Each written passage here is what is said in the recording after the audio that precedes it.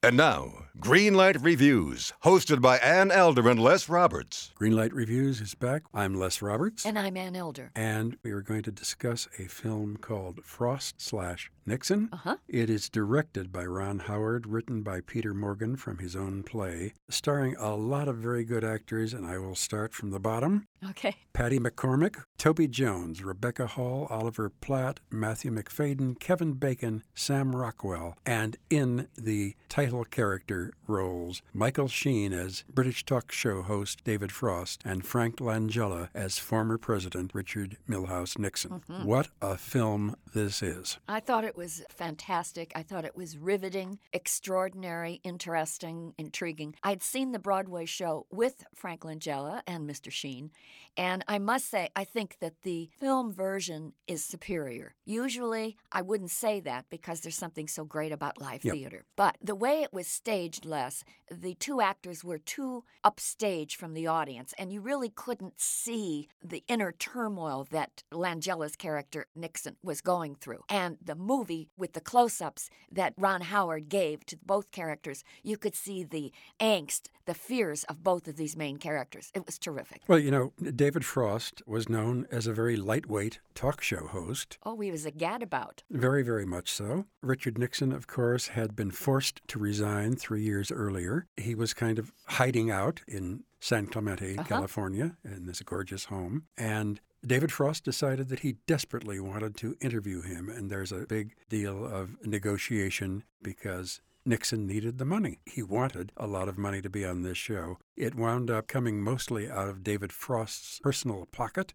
Exactly. No wonder he was worried sick. Absolutely. You know, these two men are equal stars of this film, not only because of its title. It's about both these men and what they went through and their fears and their disappointments and their triumphs. Well, they both had a lot at stake. I mean, let's be honest, their lives were on the line here.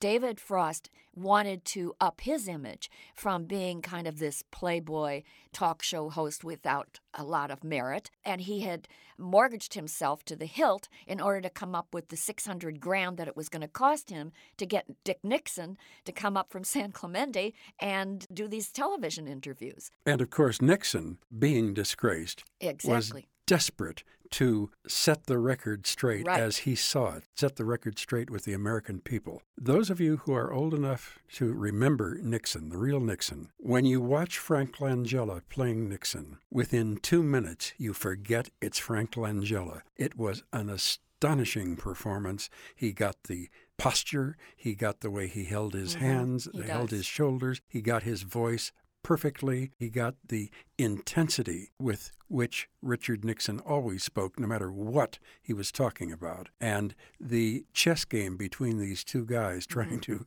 shake one another up is amusing, it's amazing, and it's so much fun to watch. I agree with you, Les. I think that, of course, the lion's share of the praise goes to Frank Langella because it's the showcase role. There's no question about that. Sure. But I do think that Michael Sheen really captured that kind of glib, arrogant, smug host that David Frost was known to be. And as the movie progresses, you begin to see the layers peel back on his character, and we see that he's fearful. He's terrified that he won't be up to the task.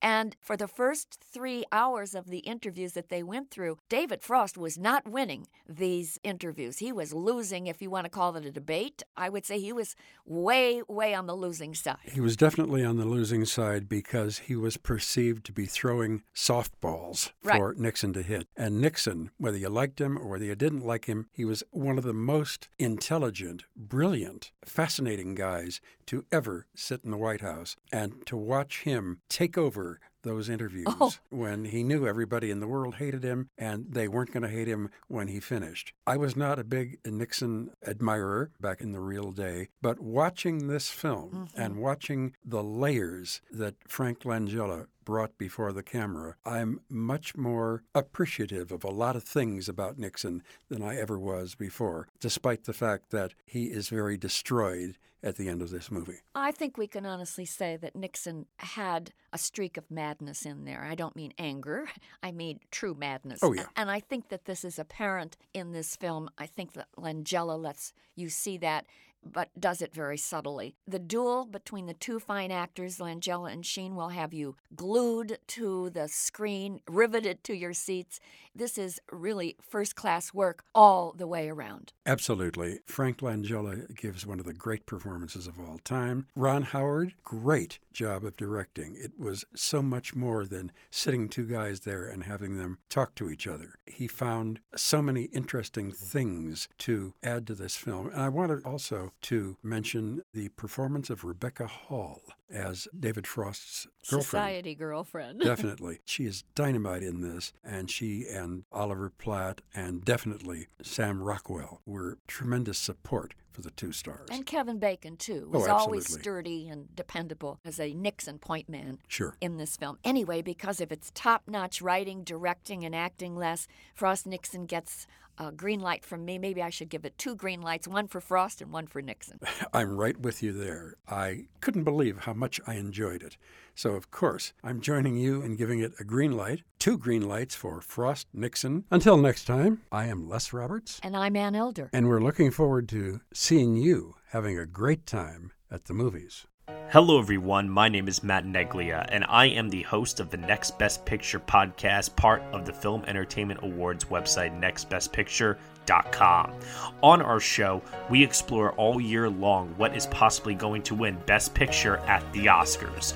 We do this by conducting interviews with people within the film industry, holding weekly reviews of the latest theatrical releases, and on our main show, where we dive into various different topics, answer your fan questions, and also do our best to explore Oscar history's past in hopes that it will tell us something new for this upcoming award season race. We hope that you will join us on all of the various podcasting networks. We look forward to seeing you over at nextbestpicture.com.